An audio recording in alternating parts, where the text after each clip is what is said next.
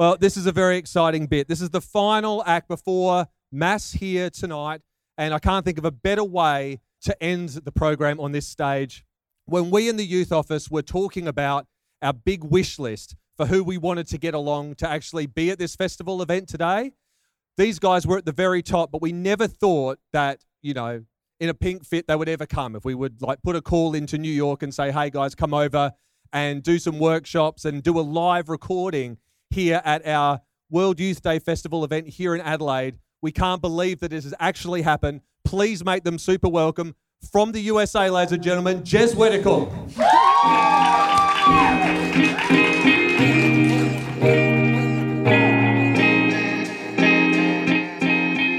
Hello and welcome to Jez Whittaker, a podcast by the Ripper Young, Bonzily Hip, and the Crazy Lay editors of American Media. That lay part means we aren't Jesuits, but we work with them. Join us each week for a smart Catholic take on faith, culture, and the news, often over drinks. I'm Ashley McKinless, and I'm joined by Olga Segura. Hey, guys. And Zach Davis. Hello, Adelaide! So I don't really know what our adverbs meant this week, but they were given to us by Adelaide locals. So, and we were told they meant that we were cool, but whatever. But if not, joke's on us. But we're so excited to be here. As James mentioned, when we first got invited to do this, we were like, this can't possibly happen. And now months later, we are here in Adelaide. In Australia has been great. You guys are wonderful. Yeah, it's all of our first times in Australia. Mm-hmm. And so we've sort of tried to see a little bit. We did some time in Sydney, some time in Cairns, and then we spent a few days in Adelaide. You guys have, we won't make weather jokes yet, but they're coming. Saving those. But this is the first place we saw a kangaroo, so it is obviously the best place in Australia. But as I said, the show is often over drinks. So what's on tap, Zach? So we are drinking Cooper's Ultralight non-alcoholic beer, as this is a non-alcoholic event, but I've been told that Cooper's is the thing to drink when we're in South Australia, and so we will pander to an audience for sure. And cheers, guys. Cheers. Ooh, that's good. It's good. Tastes like beer. It's fantastic. Yeah. All right. Easy drinking. Yeah. It's like Coors, but better. So this week, as Zach mentioned, we are talking to Sebastian Duo. He is the Retreats and Programs Coordinator for the De La Salle Brothers in Bankstown. And last October, he was selected by the Australian Catholic Bishops' Conference as Australia's representative at the Synod on Young People. And at 22, he was the youngest auditor present at the Synod. Yeah, so a synod is church speak for a gathering of church leaders, and so they invited all these young people to give feedback about what the church can do better to utilize the gifts that young people have to give. Yeah, and we're going to talk to Sebastian about what the synod was like and his experience, and also what it means to be a young person a young Catholic in Australia today and in the world today. But first, it's time for Signs of the Times, the part of our show where we sift through the Catholic news of the week so you don't have to. Our first story is the reason we're here, World Youth Day. Adelaide's is obviously the best, but the Pope is also in Panama, where over 180,000 young people from 155 countries gathered to go to Mass and engage in fellowship, including over 1,000 pilgrims from Australia. Yeah, so we should shout out to them. There were smaller crowds this year at World Youth Day, which hasn't gotten a ton of press. It's not a fun thing to talk about, but there are, as Ashley said, 180,000 people. But comparing that to the World Youth Day that was in Krakow in Poland, that was about 2 million pilgrims, and then there were 5 million in Manila back in 1995. Reasons for the smaller crowd, I guess. School's in session in the Northern Hemisphere. It's not as nice as it is here back in New York. So it's winter and snowy, and we're studying, and I think a lot of kids had trouble getting out of school. Mm-hmm. And some people said that it was a really far distance to travel and also really expensive to get there. Yeah, but I think the reason the Pope decided to go there is a theme of his pontificate is traveling to the margins. And so going to Panama, maybe a place that a lot of people haven't been, but where there are a lot of people who are faithful Catholics. And while he was there, he visited with inmates in prison. He went to a homeless shelter and visited with dozens of HIV and AIDS patients. He also really highlighted the experience of indigenous peoples in Panama, including the Embera and the Cuna. And he stated that the genius of the lands in Latin America is marked by the richness of the different kind of culture that indigenous peoples bring to Panama. Yeah, and one of the participants from the Nagabe community, which is native to Western Panama, stated, one of the important aspects of being at World Youth Day is to get others to acknowledge our reality, to learn about our culture, and to not listen to the prejudices they have about us as indigenous people. The idea that we don't worship the same God. Yeah, and there were some like hard conversations because, you know, as people in Australia know, there is a tension between the Catholic Church and Indigenous people. And the Pope was very upfront about that and about the way that a loss of community within Indigenous populations can create a big barrier to the faith. So I think it was important for him to be there, for the church to be there.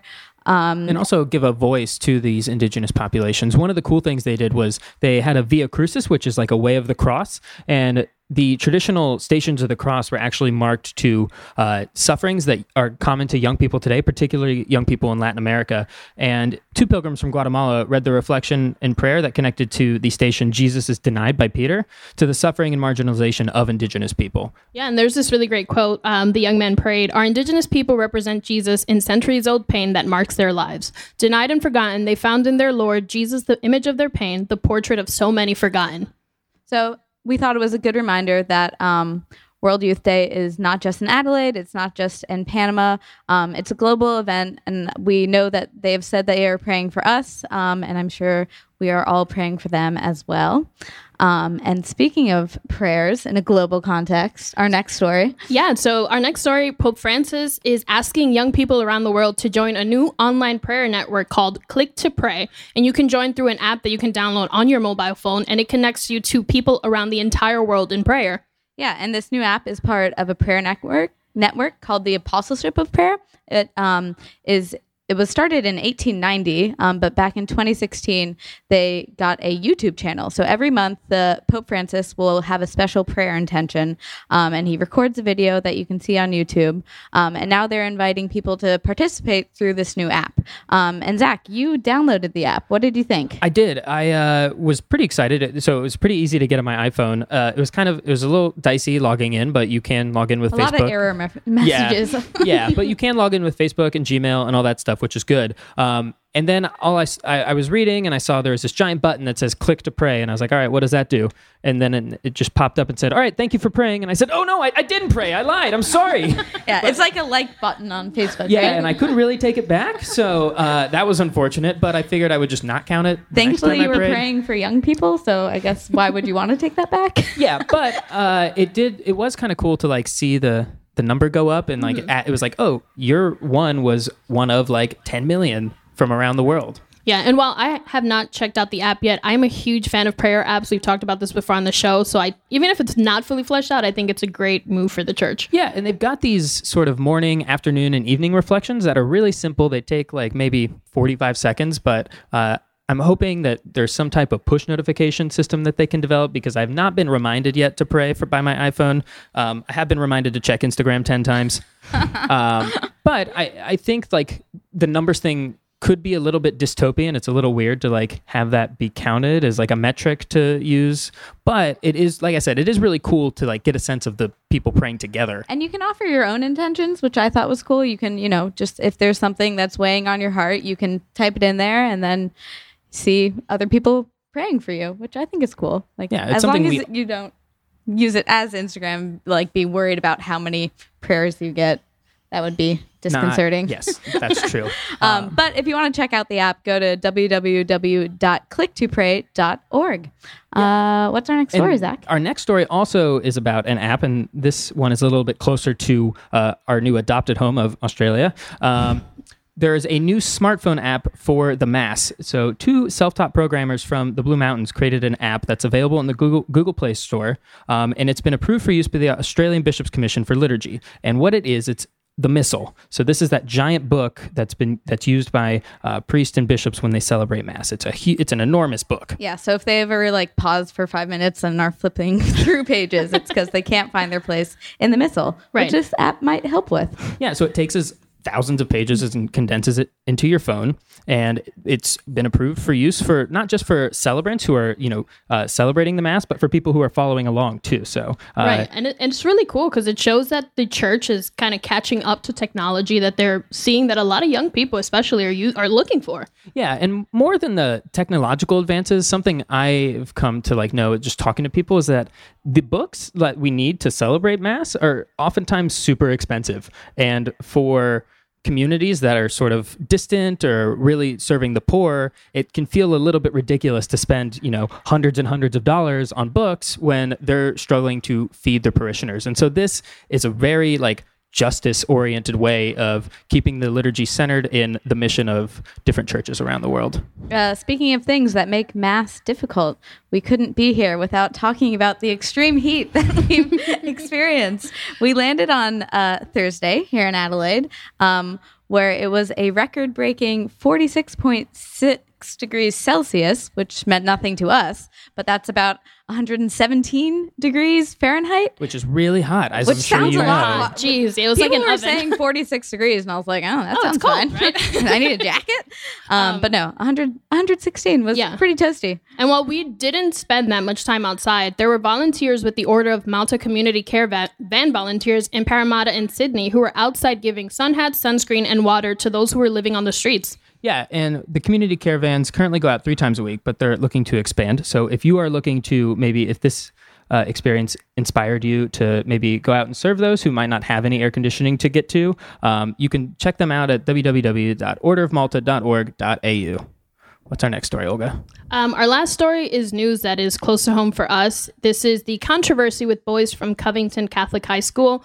And because this story requires a lot of context, we're going to try to break it down for you guys as best as we can. Yeah, so actually, while we were sort of in the air traveling to Australia, there was a huge Twitter eruption that broke out where there are these videos that emerged that appeared to depict a group of high school boys wearing Catholic high school boys, excuse me, who were wearing Make America Great Again hats and T-shirts, which is Donald Trump's slogan. And so these were sort of his official campaign gear. Yeah, so this initial 20-second video came out, and it appeared to show these Catholic high school boys in the MAGA hats jeering and mocking a Native American man.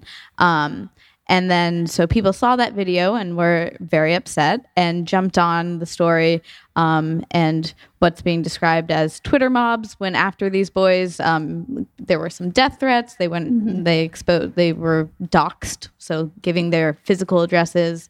And there was just a lot of controversy around it. Right. But then later videos and statements were released that provided the perspective from these high school boys. And those set of videos showed that the boys were actually waiting for their bus to pick them up after they had completed the March for Life, which is an annual mass protest against abortion that happens in the United States. Yeah, and before that, there were these group of men who were part of the group, the Black Hebrew Israelites, who were shouting anti-Semitic, homophobic, and anti-Catholic slurs at the boys. Yeah. And so this longer video, instead of showing the young Catholic high school boys surrounding a Native American man, showed that this Native American man actually walked into their group in hopes of diffusing the tensions between the high school boys and this group of Black Hebrew Israelites who were spewing hateful messages to the young boys. Right. And there are many people who pointed out that, this was evidence of poor media ethics and also the kind of pernicious effects of Twitter in spreading false narratives in America. And this was a huge story for what was a very short video. I mean, everyone was talking about it back in the States, especially, even not just Catholic circles. And I think I had a couple thoughts as to why I think it blew up so much. One is that people in the March for Life tend to think that they don't get the amount of media coverage that they deserve. And so they're already pretty sensitive to that. And so when one of the only stories they see is a bad one, they're upset. I also think that there was a lot of leftover sort of feelings about elite Catholic boy high school culture, especially after the Brett Kavanaugh hearings this summer. Which was some context on that. Brett Kavanaugh was nominated to be on our Supreme Court, the highest court in the land, and there were accusations made against him that he engaged in sexual assault in high school and was a product of an elite boys Catholic high school. Yeah, and there's also not a lot of trust in the media right now. Both the president is regularly demeans them, and there's a lot of rethinking about what it means to be a good journalist. And also, in the States, we rarely ever confront or talk about our relationship with Native Americans. And so to sort of see a Native American man who's also a veteran, like confronted by a bunch of people wearing Trump gear was sort of a very potent image for reaction, I think. And I guess that's the context. And while everyone has weighed in on this, and so there's not a ton left to say, especially once this comes out next Friday, I thought, Ashley, maybe we could just offer some thoughts about what we think about this. Yeah, my first thought was that I was happy to be up in an airplane when all this was happening, so I didn't have to give my gut reaction, because a lot of people who did come out and condemn these high school boys ended up retracting their statements and apologizing for what they later thought to be a rash judgment. And I kind of feel for that side of or I see it through the lens of like how Twitter is making our dialogue in the United States terrible. Like, yes, I disagree with the idea that you would wear a Make America Great Again hat to the March for Life, because I just don't think that's appropriate at all.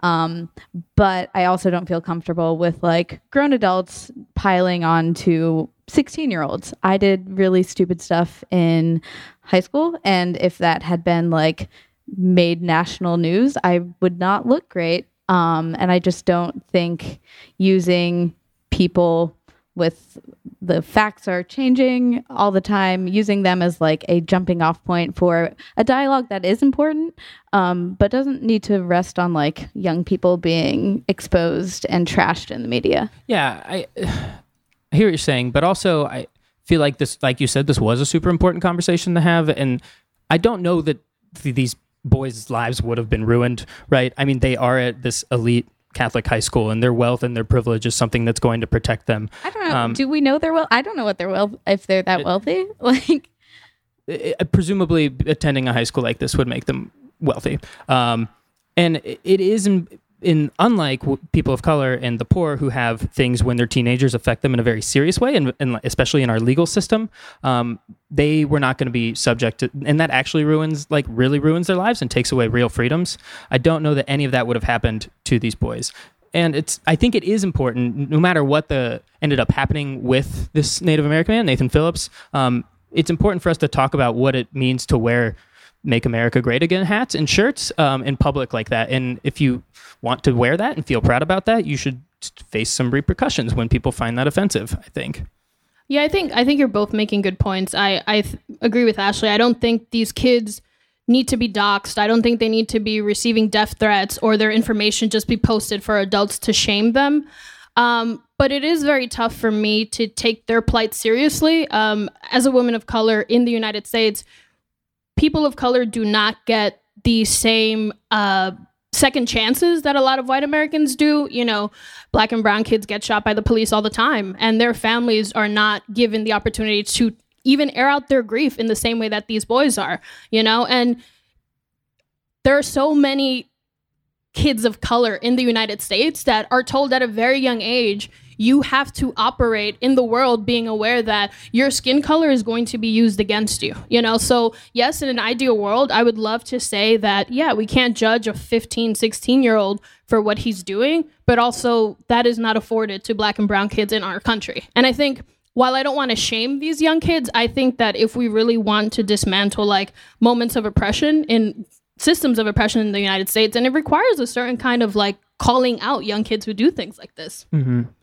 I guess the question is this a good thing that the Catholic Church was engaging in these types of conversations? I don't think we do very often.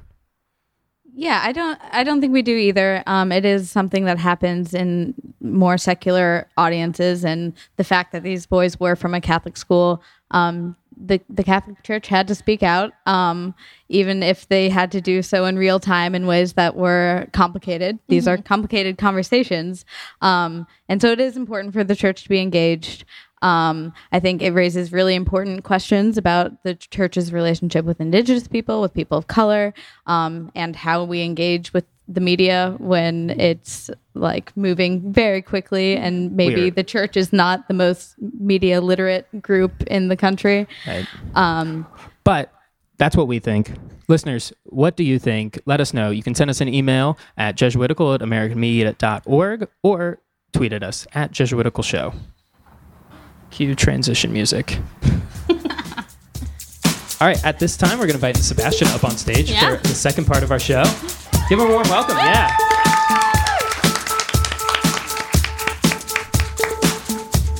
Hi. Nice. So we'd love to welcome to our stage live show in Adelaide, Sebastian Duo. He is the Retreats and Programs Coordinator for the De La Salle Brothers in Bankstown. And last year, he was selected to attend the Synod in Rome as the youngest auditor. Welcome to Jesuitical. Hi, welcome. Thank you. Yeah, and this is your first podcast, right? Yeah. Yes, this is my first podcast. Closer to the mic. Wow, we're so excited that we get to be your first podcast experience. So we read that you were, at first, we thought that you were the youngest person at the Synod. Then we saw that you were the youngest auditor there. So what exactly does that mean? What does an auditor do, and what did you do in Rome? I was the youngest English-speaking auditor there. There were Even more qualifiers. Okay. But what an auditor did at the Synod was essentially we were as much a part of the synodal process as the bishops and the cardinals and everyone else that was a part of it.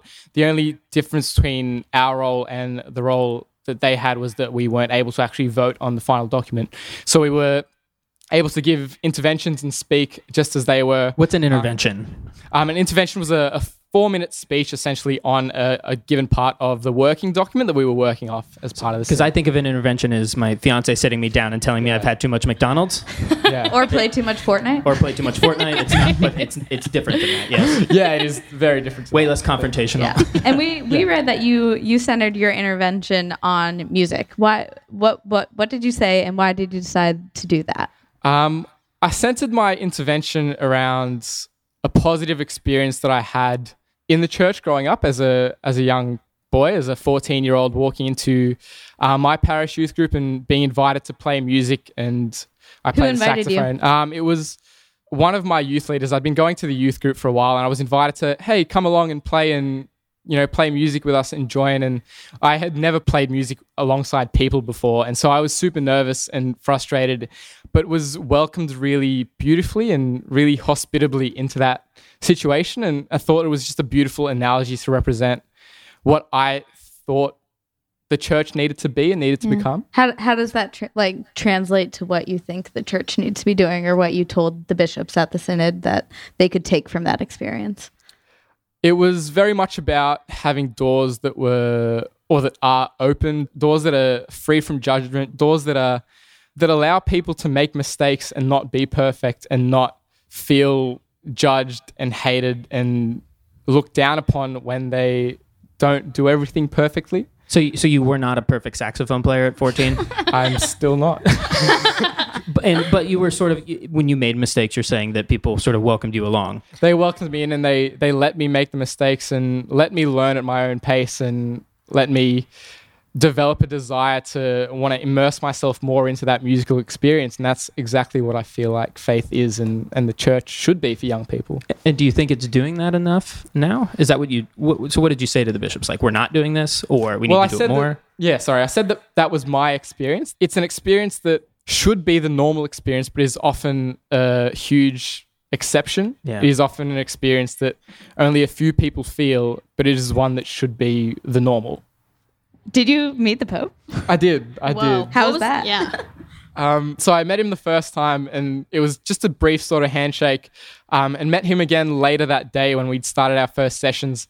And I sort of walked in, and being just the man that he is, being so hospitable and so genuine and so kind, he actually waited at the front door of the hall that we walked into and greeted every single person and shook every single person's hand as they walked in and said hi to every single person, which was 330 people. What And it was just beautiful. It was just an amazing experience. I have one delicate question before we move on. Something I've always wondered, what does the Pope smell like?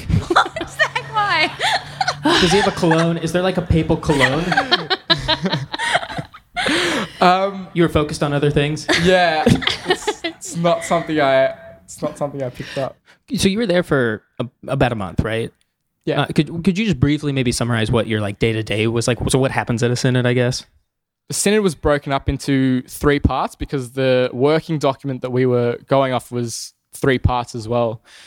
There was sections of large group interventions where people who had submitted speeches to give, their 4-minute speeches, would speak, and those would, that happened for essentially 3 days straight of sitting for 4 hours in the morning and then 4 hours in the afternoon. Did it feel like school? It felt very different. So like 300 4-minute speeches, give or take. Yeah, 300 4-minute speeches. Okay, all right. So that's at the beginning. Yeah, all in different languages, and so they had live translation, and so I was essentially hearing the same woman's voice in my ear for a month. Oh, wow. I felt like I got a new conscience. But It's it was almost great. like a podcast. yeah. Except there's 3 of you guys and there was 1 of her. And, yeah. So you're representing Australia, and like I was just thinking, like if I had to represent all the young people in the United States, like there is a very diverse group of young Catholics there. So how did you balance like bringing your own point of view, trying to like represent Australia? Did you like ask your friends like, hey, what should I tell the Pope? Or like what was your approach to like making sure you got the right message across? I'm really fortunate in my work that I actually get to travel across the country and speak to a lot of young people and work with a lot of young people. And so I think in the lead up to heading off to Rome, I was asking some of those questions and trying to gauge what they like and dislike and what they're frustrated by. One of the things particularly in Australia and coming up in the US, or has just come up in the US, was obviously the sexual abuse crisis. Yeah. The way it was being dealt with in a lot of circumstances and the lack of transparency behind all of that.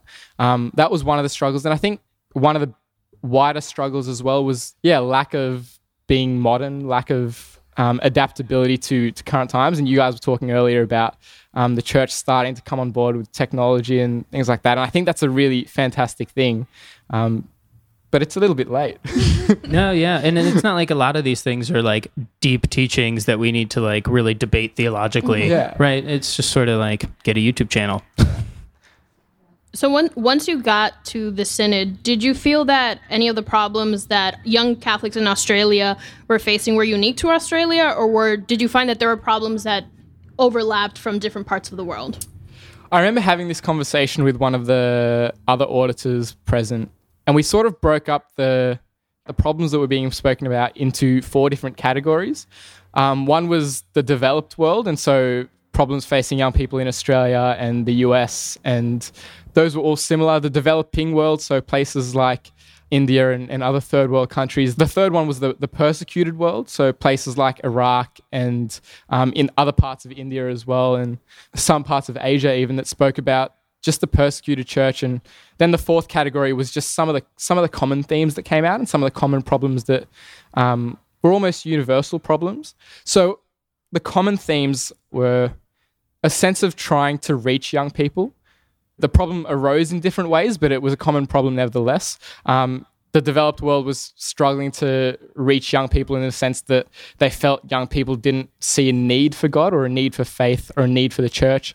And the persecuted world was facing struggles with accessing young people and struggles with actually living out their faith and reaching young people, because it's dangerous to live out faith, and it's dangerous to even talk about it. Yeah. What gives you hope? What gives me hope is things like this and moments like this where young people come together and experience the joy of the church and the youthfulness and vibrancy and how amazing the church can be when it's understood in a perspective that is broad and not confined to purely mass or purely one building. And what gives me hope is just seeing diversity and seeing different things happen in different places, seeing fresh ideas and fresh perspectives, and having my opinions and my thoughts changed from people I encounter and speak to. That's wonderful. Final question for you. If you could canonize anyone, living or dead, Catholic or not Catholic, who would it be and why? That's so difficult. I know. So many That of our is guests get super stumped hard. by this one question. It's always amazing. You know what? He's probably going to get canonized in years to come anyway. I'm going to say it, and I feel like it's a super generic answer and a bit of an escape, but I'm going to say Pope Francis because I think he's a living saint anyway. But yeah, Tell us why.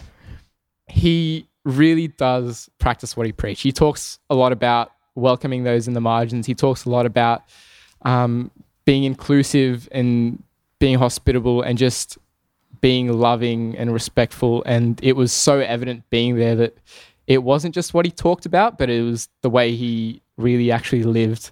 And he's just such a simple man. He walked every day to and from the synod hall instead of being driven.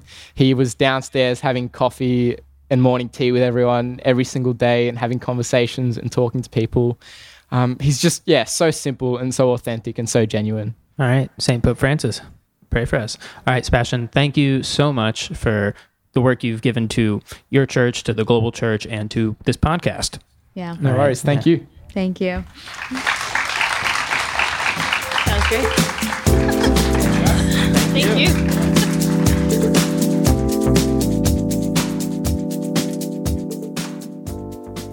So now it's time for Consolations and Desolations, the part of our show where we talk about where we found God this week and where it was harder to find God. What do you have, Olga? So I've got a consolation this week. Aside from just being super grateful for being able to travel to Australia and be here with my co-host and all of you wonderful people, being here also gave me the opportunity to meet my fiance Enoch's extended family. They left Ghana in the early 90s and have been living in Australia since I think 1991. And on the podcast, I've talked a little bit about my relationship with my fiance's family is not the best, and it's actually been kind of really difficult for me at times. So I went into this really hesitant. I had a lunch with them last week in Sydney, and I went in really apprehensive, and I told these guys, I was like, I'm not really excited about this. I'm kind of nervous. And then I went in and they were just so welcoming and so authentic and just so loving. And they had just met me and they were just like, what are you doing here in Australia? I hope how can we help you and your co-host? You want to get around? And then they prayed for me. And this was a consolation for me because for such a long time, I've been wanting to be in a space with my fiancés. They're a very strong Christian family, and I've been wanting to be welcomed into that space for such a long time. And it just meant so much to be in this completely new country and to just have them pray with me and for me. And I really saw God in just them. We were so psyched when we heard about how that went, too. We were just like waiting for the text to come through. Yeah. Ashley, what do you got? I have a desolation, which feels weird saying here because, I mean, I have had like the best week ever, and I loved Australia and Adelaide.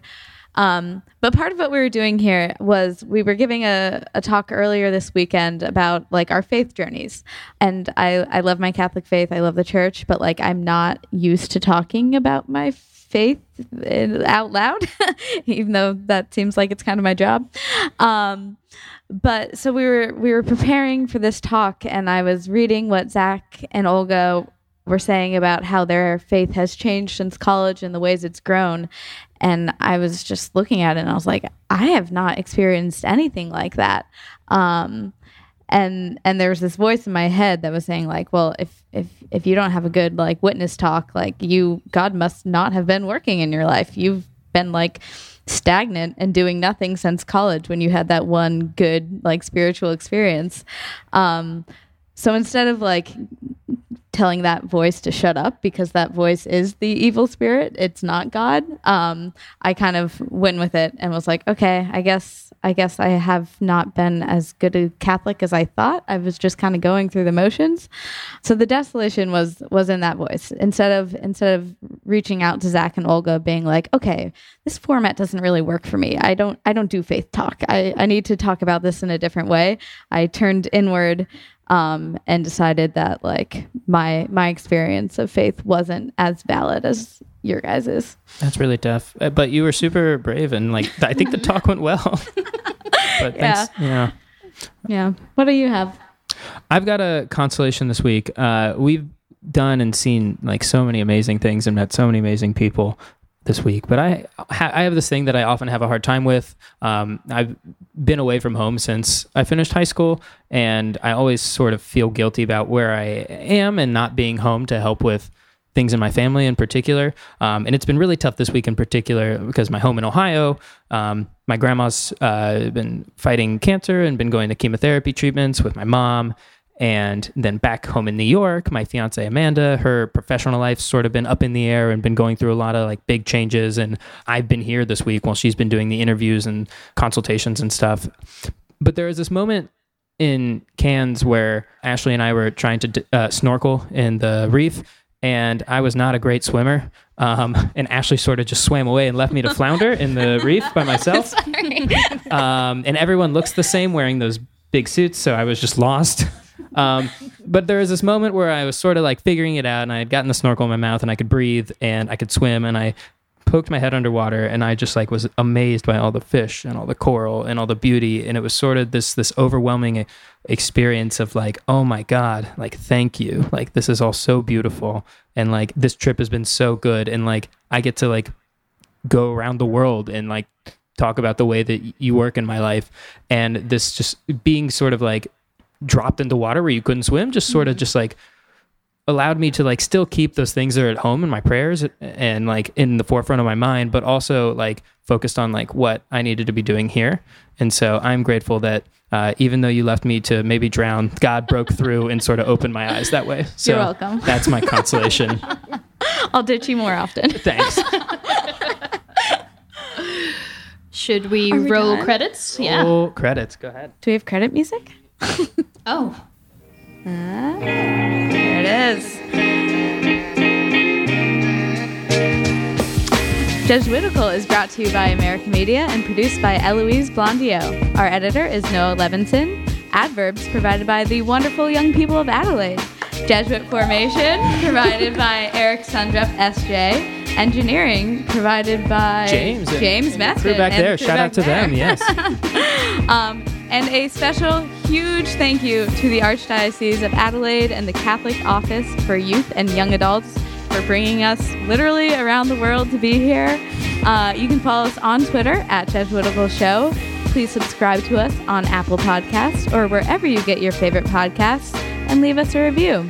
And you can send us your questions, feedback, cocktail recipes, and tell us where you found God this week at jesuitical@americanmedia.org.